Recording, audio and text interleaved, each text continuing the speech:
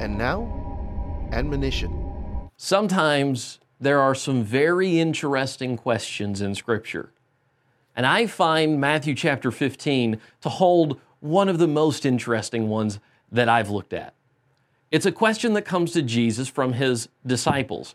Notice what we read in Matthew chapter 15, verse 12. Then his disciples came and said, "Do you know that the Pharisees were offended when they heard this saying?" Jesus has just made a statement in opposition to the Pharisees. He's called them hypocrites, and the disciples come to him privately and say, do you know? They were offended when you said that. And Jesus didn't walk it back. Say, oh, Jesus needed to apologize.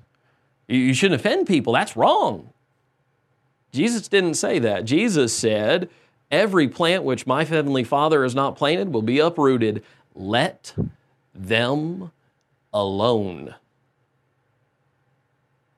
When you offend a sheep, you need to repent.